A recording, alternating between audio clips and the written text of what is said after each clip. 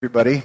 Let me add my voice to the congratulation and well-wishing for you mothers. Happy Mother's Day. I hope today you are pampered and spoiled beyond belief. Or if you're one of those mothers who just wants a silent moment all by yourself, I pray that your husband and kids will give it to you. I know there's some mothers they just want to be left alone on Mother's Day because they're around noise all the time. Well, if you're new to our church, you have just started coming in the last 2 or 3 weeks, you probably don't even know who I am. I am one of the pastors here, name's Dan, and we have actually been out of the country with a group from Parkway touring the Holy Land. We left on the 22nd of April, and we flew into Amman, Jordan, and spent 3 days there and visited Petra, which is a must-see. And then crossed the border into Israel and spent 8 days there looking at the various places where Jesus walked and where a lot of amazing things happened, where God revealed himself in flesh and blood. And it was a great time. At some point in the future, I want the group that went to come when we get our pictures together and to share a little bit of it with you. But that's for a later time. And I did want to share with you a couple high points for me personally. Probably the high point for me, since I've seen the sites before, was that I had the privilege of baptizing my oldest in the Jordan River. And that was an amazing moment for me and for him.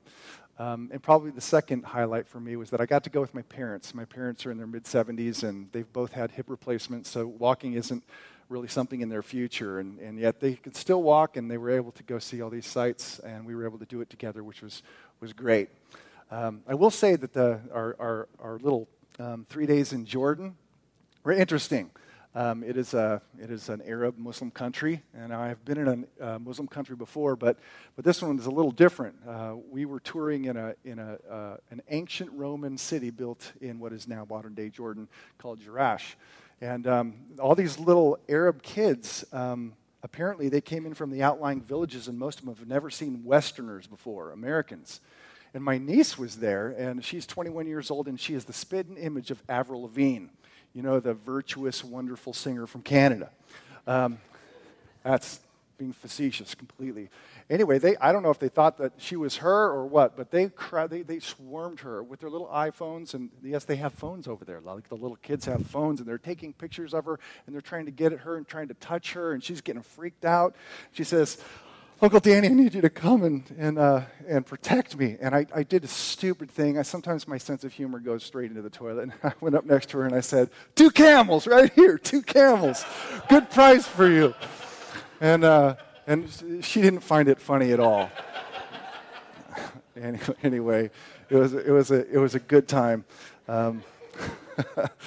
But while we were there, I heard that you had a great missions conference here. AJ Pillay, from what I heard, did an amazing job and just lit the fires of what's happening in India and the gospel work that's just mushrooming, almost out of control over there. I did have the privilege of hearing him last Sunday. I got to sit and listen to him and just marveling at what God is doing. I remember the picture of when his dad first started in front of the tent and then seeing the church and everything today and just like, wow, God, you're just doing some amazing things over there. And I felt as he was talking, I thought, you know what, I feel like it would shortcut our mission focus if I just jumped back into a study in Samuel. So I kind of wanted to linger on the whole mission theme in a way that hopefully will encourage you with news of how God is, how his kingdom is unfolding right around us. Good news. And, we came back and saw the news in the papers. And, of course, this last week was a troubling time of news for many of us, seeing the moral shifts that are taking place in our country at some pretty astounding rates, of seeing the attempt to redefine marriage taking a serious step forward with the endorsement of our president in the wrong direction. Is troubling to the Christian heart. We believe that morality, biblical morality, isn't an enslaving thing. It actually is a freeing thing, and it's for the well-being of society. So it's sad to read those things in the news. And sometimes I know we as Christians can be alarmed by it, panicked by it. We can grow anxious, frustrated, angry, and bitter over things that are taking place. There is a place for lament, but what I want to remind us of is that our sense of shalom, that is peace, our sense of security, our hope, and our joy ultimately is not tied to what takes place or what's decided in Washington, D.C., nor is it tied to the moral consensus of the people of the United States. That's kind of cool. They actually don't get a clap every once in a while in a Parkway community morning. Anyway, but our citizenship is elsewhere, and it's in Christ and in the new creation, and it's coming. And I just wanted to focus our attention back on the plan of God and who's the real planner. Nothing catches him by surprise, and he is doing his work. So what I'd like to do is I'd like to just kind of look at Psalm 33 for like a minute, and then I want to jump to Romans 11, looking at this idea of the plan. And I'm going to kind of draw three strands into it. That is the scriptural strand of God's kingdom, his plan, then a reflection on where we're at in terms of global mission, and then the last one is how Israel fits into it. And I really want you to try and pay attention to the first biblical part because that's the foundation of it, and then the last part isn't really difficult to listen to. It's not technical, it's not overly theological. But I wanted to start in Psalm 33 because Psalm 33 has been a precious gem in my life. It is a psalm that celebrates God's sovereign love for his people.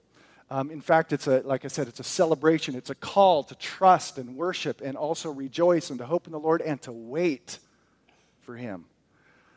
But it is, when distilled down, it is a psalm of God's sovereign love for his people.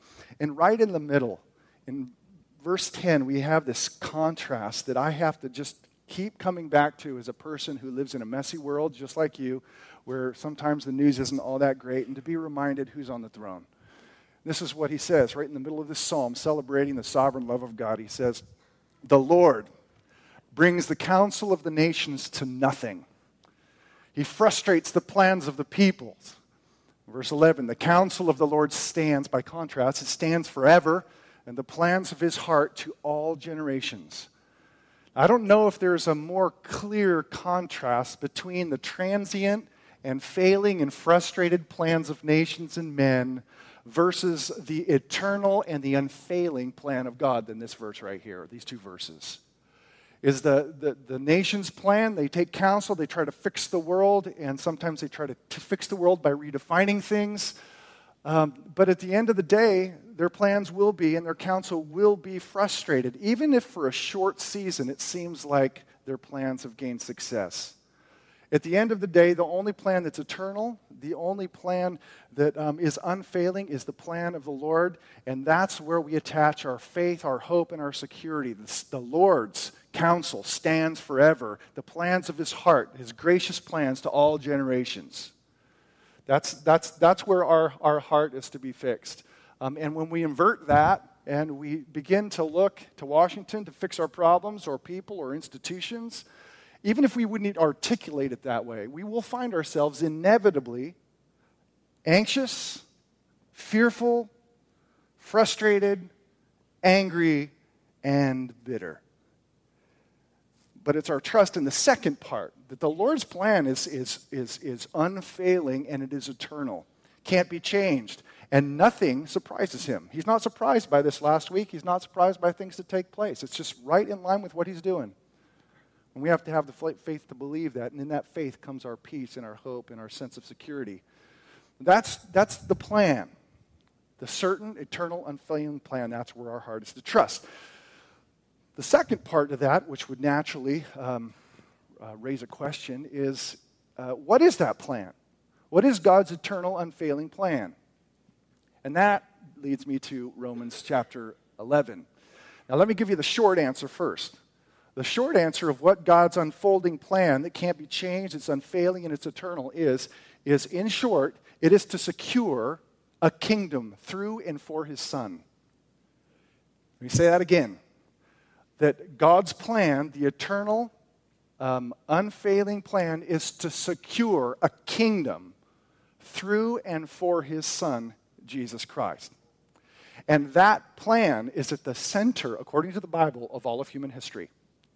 Now, we sometimes as Christians think that what's really happening in history is what we read in the papers.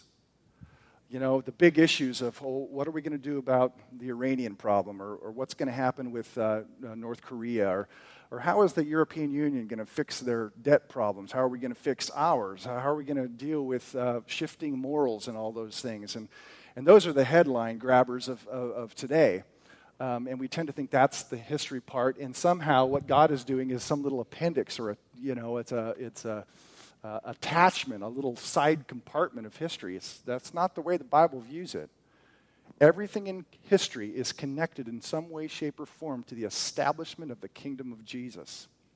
And so while the rest of the world is distracted by the questions of Iran and North Korea and shifting morality, God is silently and steadily building his kingdom, just like leaven through an entire loaf of bread. It's happening, and what heaven sees as headlines is really what's happening in the kingdom, and all the rest of it really is peripheral to what's happening in the kingdom of God.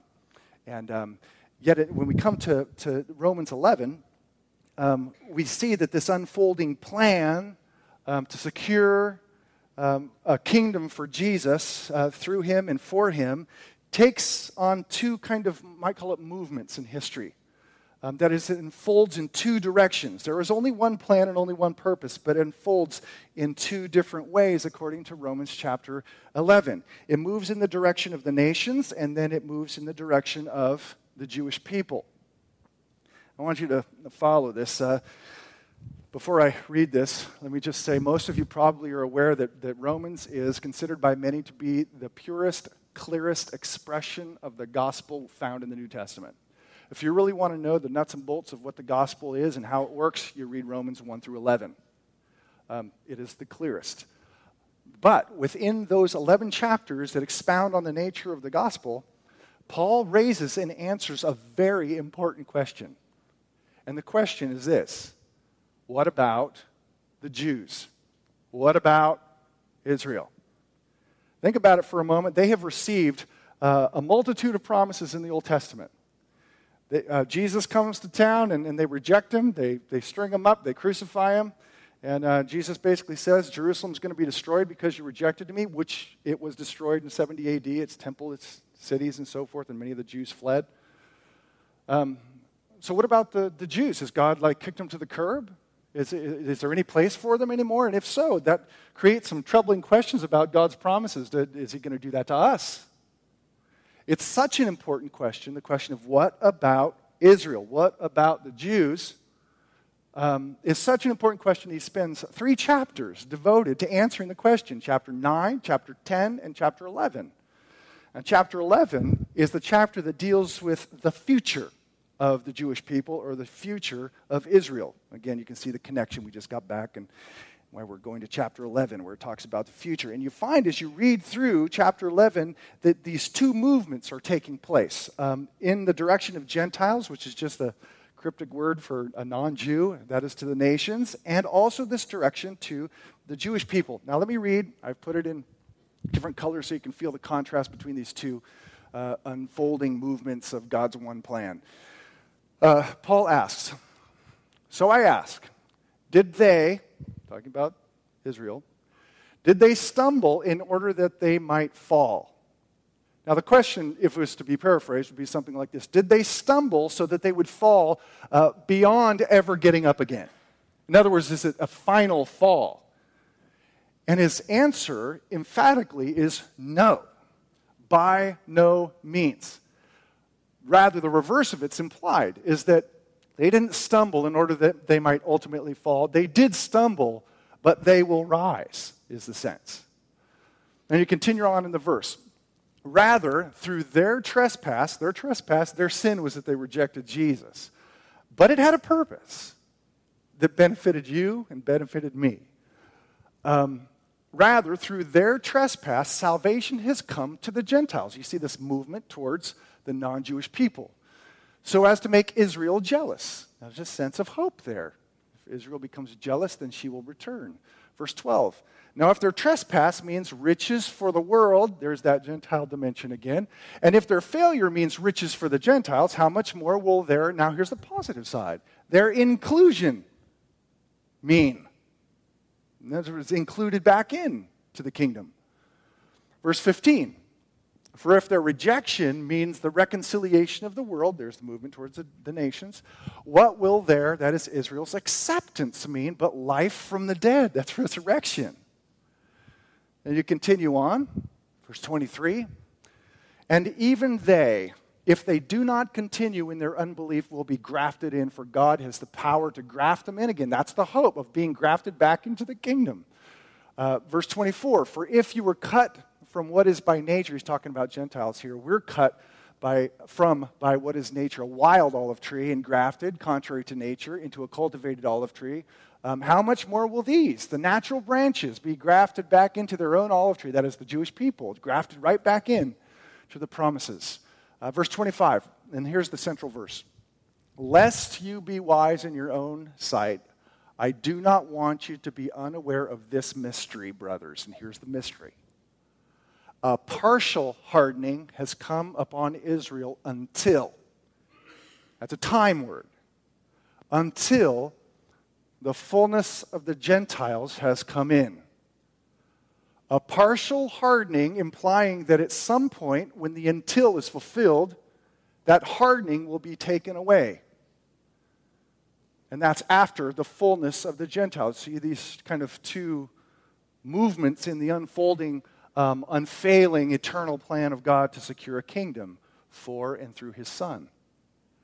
Now, at this point, let me just kind of give you an update on what that means, and I hope that your heart resonates with this in terms of where are we at in the kingdom unfolding plan of God? And I say this with some sense of tentativeness. At the same time, these observations are being made by numerous people, and it seems to me to be fitting to focus on, hey, wow, the Lord is really doing some amazing things in these two movements. Let's start first with the Gentile part. Now I'm going to be really high level, and I'm just going to be very general. But you think about where the center of Christianity has moved over the centuries for the last 2,000 years. It has been largely and almost exclusively toward the direction of the Gentiles. In the first 4 centuries, the center of Christianity, and by center I mean where they were writing and thinking and so forth, where they were sending missionaries from, where the big powerful churches were, was largely in southern Europe and North Africa and, of course, Asia Minor. Or if map might help you here, this might help. This is largely where the kingdom center was. The gospel proclamation, where Christianity was exploding, is in this direction here. Now, there were apostles who went, for example, Thomas, to India, but the sense is that the saturation of the gospel wasn't super broad and it didn't explode. It exploded in North Africa and also in southern Europe, first 4 centuries. Beginning in the 5th century, up into the 18th century, it went north. The center of Christianity went north to Northern Europe and Eastern Europe.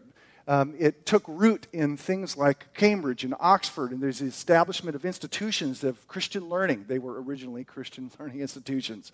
The great thinkers of Luther, Zwingli, Calvin, Wycliffe, Wesley Brothers, Whitefield, I mean, those were all in Northern Europe. And that's where the majority of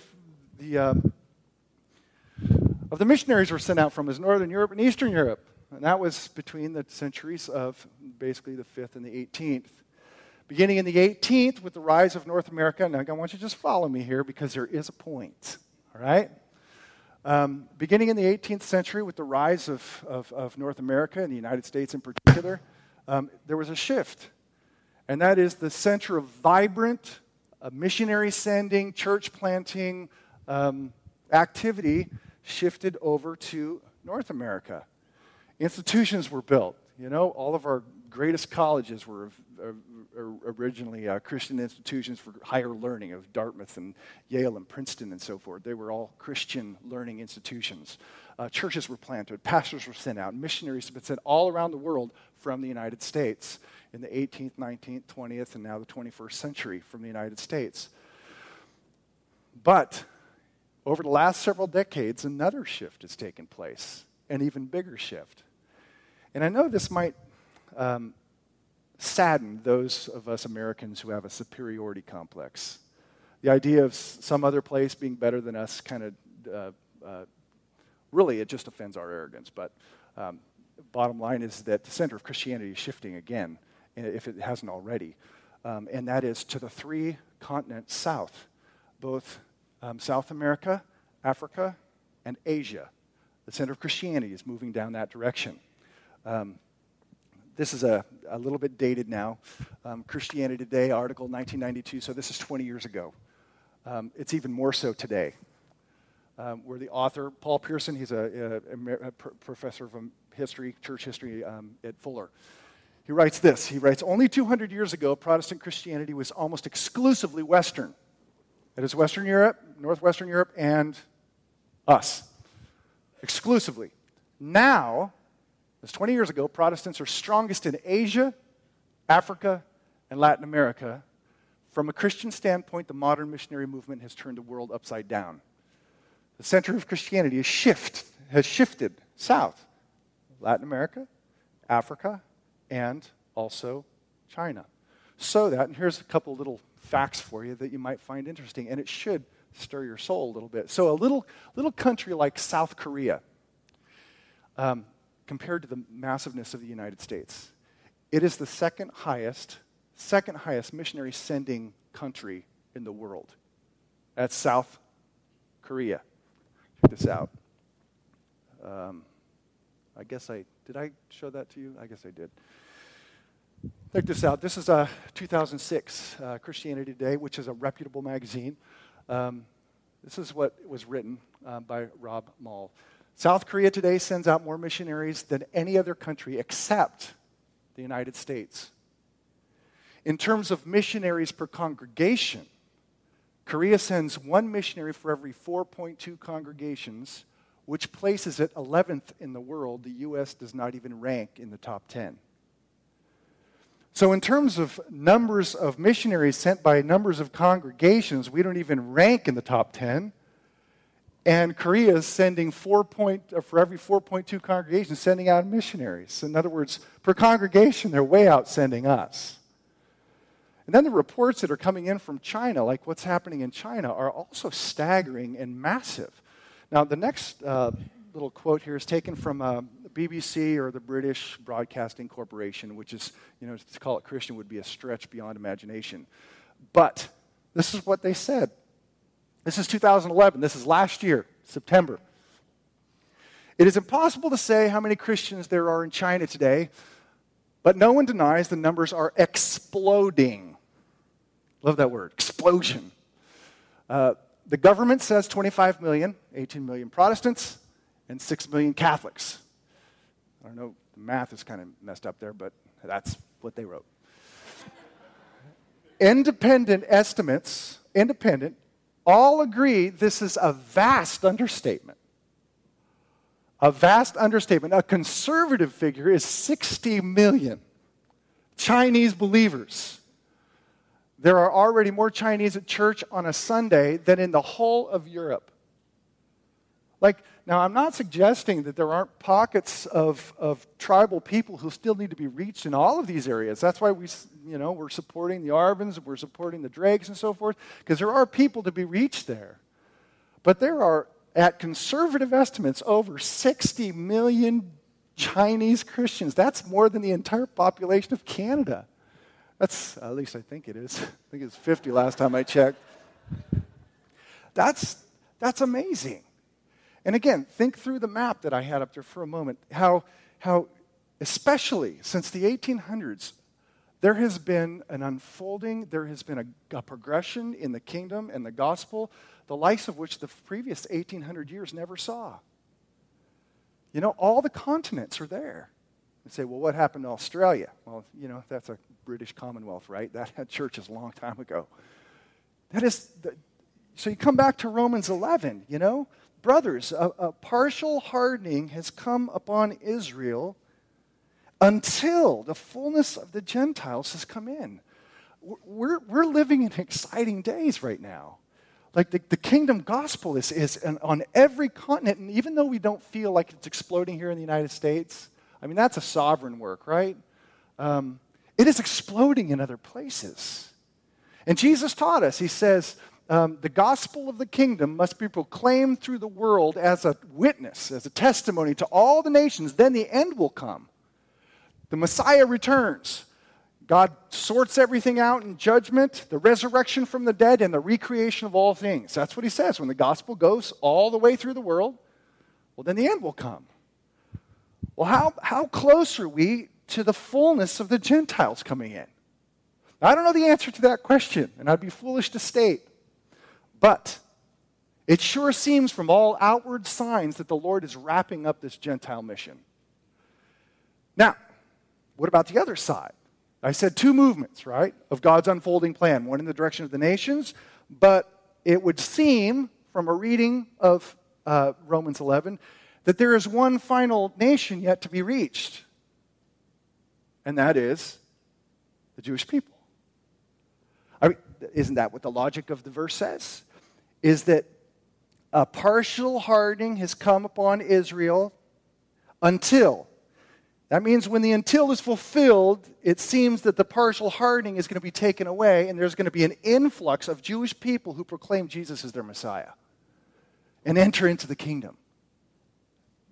That's what it says to me. Now that brings me to something that we experienced in Israel that I just wanted to encourage you with. I think many of you know that Dan Overby and I spent 4 months over in Israel back in 1990, 91, something like that. We lived in the heart of Jerusalem for 4 months and just in and out of the old city and got to meet lots of people. But I never once, while I was there, met a Messianic Jew. You don't know what that word means, Messianic Jew. They actually believe in Jesus and embrace Jesus as their Messiah. They don't want to be called Christians because the word Christian is loaded with all kinds of negative baggage for them. So they call themselves Messianics or Messianic Jews. Now, I heard that they existed back in 1991 somewhere. I never saw one, never touched one, never spoke to one. Like, rare to ever meet a Messianic Jew. Started to wonder if they really existed, like a, what is that horse with the thing, myth. 2007, we went back. Didn't meet any Messianic Jews. This time was different. We met our guide and a sweet, very knowledgeable but spunky lady. A lot of fun. And I sat next to her on the bus because we had to collaborate in the planning of the trip and so forth. And by the way, you got to go sometime in your life. It is a bucket list must to go over there. And just to see what the Jewish people have done to that land, amazing. Anyway, sat next to her and she started talking about what's going on in Israel. And what caught my attention was she spoke very favorably of this Messianic movement. Of course, I want to know, okay, well, back in 1991, the attitude of the Jewish people towards Messianic Jews was very negative. Shouldn't even be in the country. Not even a Jew anymore if you believe in Jesus. I mean, that's how strong it was. And so I asked her, I said, so what's the kind of prevailing opinion about the Messianic movement here? And she said, it's changing. It's actually looked upon much more positively than in the past. And Christianity as a whole, because it's being separated from the European form of Christendom, which was very militaristic and so forth, dominating. But Christians in America have been very supportive of the Jewish people, so there's this softening. Well, then I looked over at the Bible, and she's speaking so favorably of it, and I look, and she has a Hebrew Bible that has both Hebrew and English in it, and it has a New Testament. And it's completely marked up and dog-eared as if she studies that thing for herself. And I'll tell you, the knowledge she has of what Jesus did and where he did it, and how much she knows about that New Testament would put most Christians in America to shame.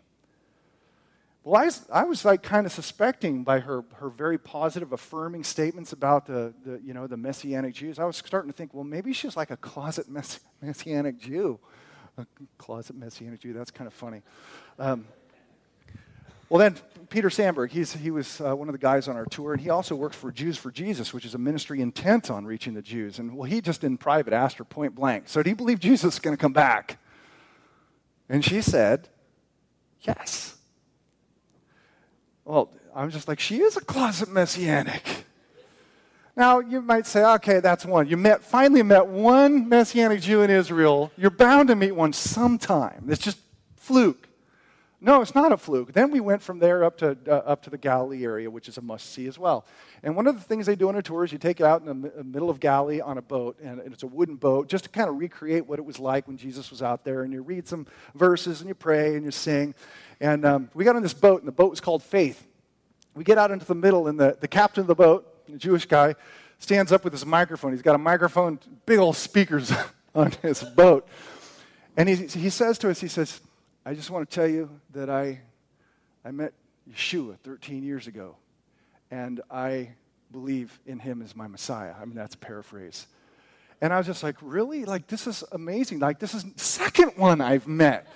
And he brought with him his little messianic band on the boat, and he told us, I own 3 boats on Galilee, and I called them Faith, Hope, and Love.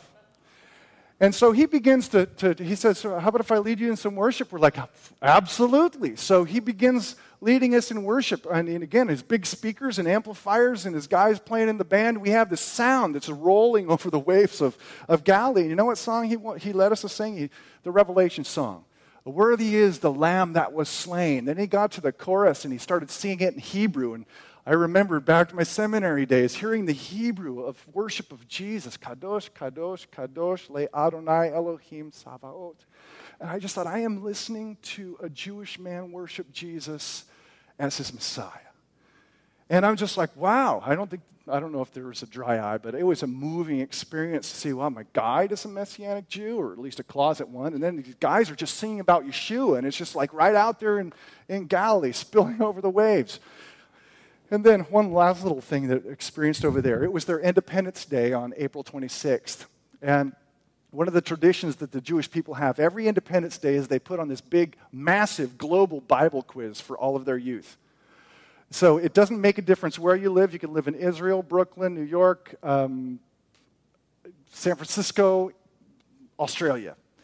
Is if you're Jewish, you can compete in this, quiz that they do one time a year on Independence Day. And I'll tell you, the Jewish youth know their Bibles. That's part of the bar mitzvah, is the preparation of reading the Torah and all that stuff. Well, before they actually get to the global competition on Bible knowledge, there are these district competitions first. And there was a competition held in Jerusalem, the heart of Judaism. And guess who won? A girl 17 years old by the name of Bat Levi, a Messianic Jew. That did not sit well with the ultra-Orthodox Jews, that a Messianic would win the Bible quiz in Jerusalem. It was all over the paper. She did go on to compete as one of the 4 finalists. She didn't win, but one of the 4 finalists. It was an uproar in Israel, especially amongst the Orthodox. A Messianic Jew winning the district of Jerusalem. And I just thought to myself, what is going on here since 91, and now there's this softening? Now you might say, well, that's all just anecdotal, right? That's just your limited perspective. Okay, maybe it was just coincidence you met all those people. Well, it at least intrigued me enough to come back and start doing reading of my own, and to realize that it's not just anecdotal. This is 2008, so this is, 4 years ago. This is Christian Broadcasters News. There is an attention-getting resurgence in the number of Jews who believe in Jesus, with many leaders from Israel, saying it's the strongest growth since the time of Jesus, and that the Messianic movement could be on the brink of great revival. Now, you can pick up your San Francisco Chronicle and read all the bad news you want, LA Times, whatever. To me, hearing that there is a softening on the part of Jewish people towards their Messiah, in conjunction with Romans 11, now that's news. And for the Christian heart, that's like, hey, the kingdom is the plan of God is taking shape. It's happening all around us. And it's unfailing. Nobody can thwart it. Nobody can change it. It's happening. Now I ask the question, is what's happening there the beginnings of the fulfillment of Romans 11, the anticipation that at some point, the hardening is going to be taken away? I don't know. But I do know that it's in the plan. I do know that it's in the plan, according to Romans chapter 11, that the God will turn at the fullness of the Gentiles, his grace and his favor back to his Jewish people. And here's something else that's really interesting. Do you know that there is this, AJ was telling me about this, there is this growing movement amongst the 60 million Chinese Christians called Back to Jerusalem. Back to Jerusalem. You can go read about it. Look, Google Back to Jerusalem. You'll get a whole bunch of sites. That the Chinese people sending out missionaries want to carve a path with the gospel through the 1040 corridor. That's the hardest to reach people back to the place it all started, Romans 11. And I just asked myself, where are we? I mean, these are exciting times. I don't know how much longer we have, but if Paul could say in his day in Romans 13 that the dawn is upon us, it's almost here, then how much more so, having seen all of the continents with the gospel having been preached and churches and missionaries being sent out. That's good news. And for the Christian, that is the more important news than what we read in the paper every given day. And that's not to say that those issues aren't important. You know, part of our mandate is to love our neighbors as ourselves, which means we should have some kind of a concern for the social well-being of our fellow countrymen. But the plan of God continues on, unfailing and eternally. And it seems as if, from all outward signs, that we're close. So, two things. One, that news should encourage you to not get so bogged down in the mess of right now. God's not surprised, and he's silently and steadily, he's conquering. But also to just pick up the pace, you know, like AJ said last week, and I just thought it was well stated. It's like most of what we're interested in today and get all excited about will end up being, you know, next week's garage sale fodder. And to realize that our heart, the heart of the Christian church, is to seek first his kingdom. And if there are encumbrances and a spirit of laziness in us, to say, yeah, I don't want to be the lazy, encumbered Christian. I want to have a passion for the kingdom, because that's really all that matters, is the kingdom.